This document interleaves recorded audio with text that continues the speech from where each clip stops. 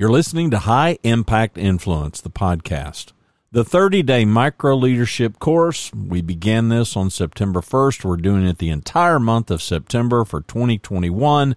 Today is day 25. The countdown begins as we're winding our way down in this 30-day micro leadership course, but we're going to finish strong. We've got some pivotal lessons, including today's. Hey, welcome inside the Yellow Studio. My name is Randy Cantrell. I'm your host here. The website is growgreat.com. The vertical pressures that every leader has to manage, we talked about this yesterday, boots in the dirt versus eye in the sky. Today, we're going to consider the horizontal pressures, you versus a focus on others. So on your right hand or your left hand, pick one, it doesn't matter. There's you, and there's a focus all about you.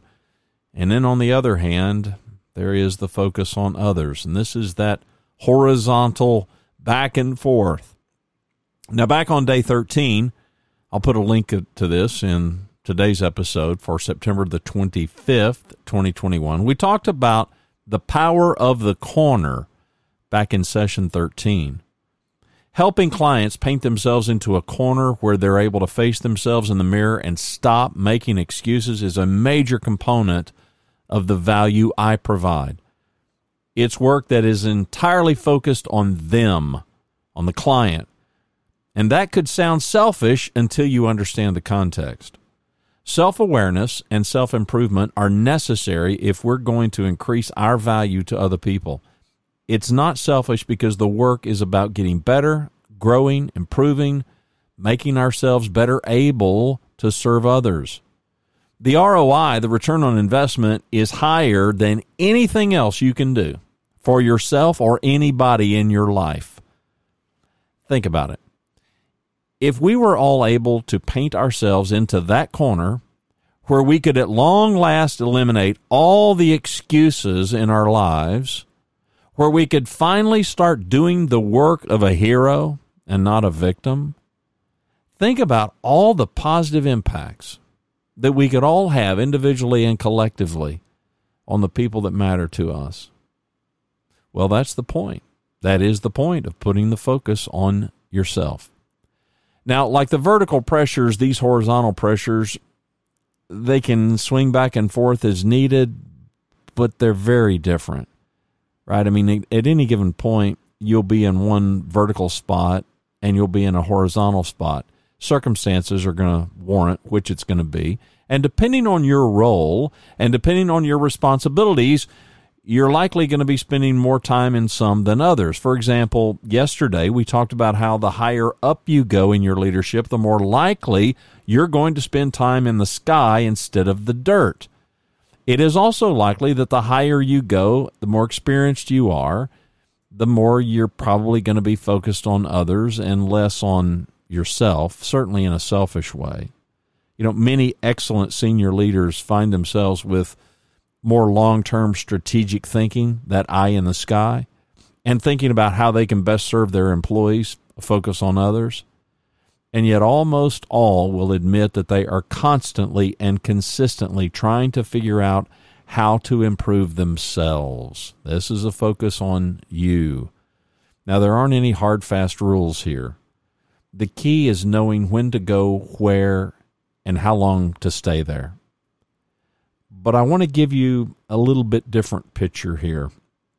These horizontal pressures, they are very different than those vertical ones that we talked about yesterday. And there's a big reason for this. And I'm going to insert here yet again this progression of leadership, and I'm going to hit home the point once more: humility, humility, humility. The most accomplished and effective leaders confess that they are always focused on these two horizontal pressures of thinking about how they can improve themselves and thinking about how they can serve others. They're focused on these two at the same time. At the same time. That's very different than boots in the dirt and eye in the sky kind of work.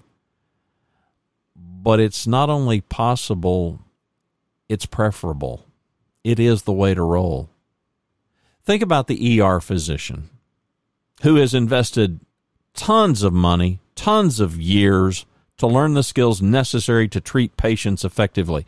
She didn't just check the box on her learning and then stop and say, okay, got out of school, got through the internship, I'm a full-blown physician now, I'm done. No, she's constantly learning, constantly improving, focusing on herself. But her focus is purpose-driven. She's doing all this work for herself, on herself, because it's her choice. This is her life.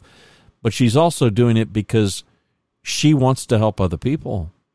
The same is true for leadership. Get focused on yourself so you can positively influence others and so that you can do for others what they can't do for themselves. Your capacities, your abilities, they matter.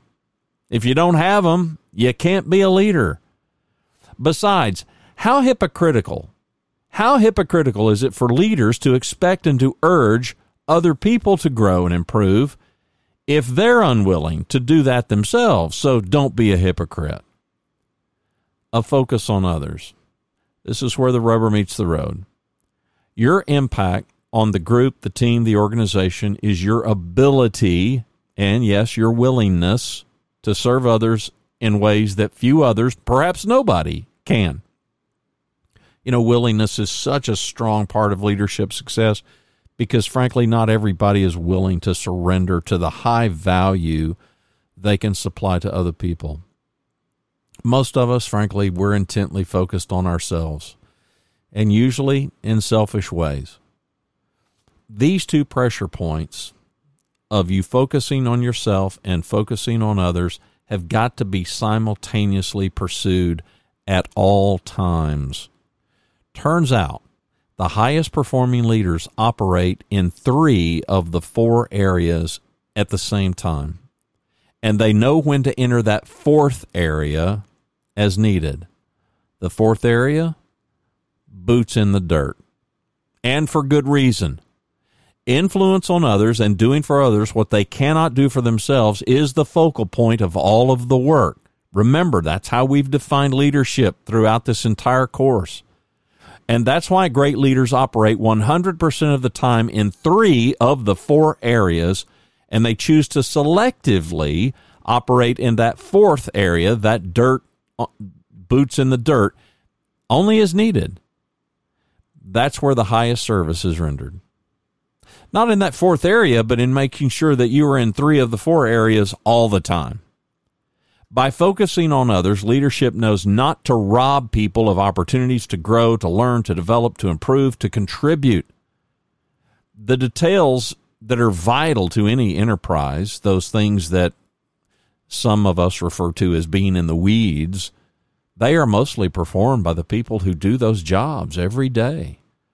And mostly, they're able to handle it well.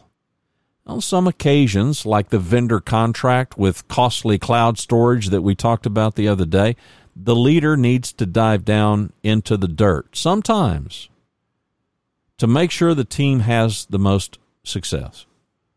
The leader isn't doing that to embarrass or show the team up. No, she did it to protect the people and the organization from a bad deal. And in doing that, she taught a lesson that nobody involved is ever going to forget. Everybody learned from it. Everybody grew from it. How invaluable is that lesson? Success was ensured. She did it for the department. She did it for the individuals involved. She did it for the organization. She did for them what they were not yet, and that's an important word, what they were not yet able to do for themselves. But that was then. This is now. And now they are better able to understand the need to pay closer attention to these finer points of negotiation. And don't you know, they will never, ever forget it. Leaders, bosses, for a boss to stay in the details of everybody's business, we know the downside of that. We rob people of opportunities to grow. We rob people of opportunities to accept responsibility for their own work. We rob people of the credit for the work they did do. And we all know why. The arrogant, the pompous boss is thinking, Again, this is where humility is a big, big deal. A lack of humility, and the boss is thinking, I can do it better than them. I can get it done faster. But that's not the point. Can you grow them so that they can outperform you? That's the point. Can you have the humility that you want them to outperform you? Can you help people grow individually and collectively so the entire group can perform at a level that maybe has never been achieved before? That's a point. Can you make a positive difference that otherwise might not have been made if you weren't involved? That's the point. Do you make others better because of the high value you bring to their lives? That, ladies and gentlemen, is the entire point. And that's what great leaders do. Be well, do good, grow great. The website is growgreat.com. My name is Randy Cantrell. I'm so glad that you've been part of this ride. Hey, we are down to the last few sessions, and we're going to end on a high note. So hang in there. Keep doing the work.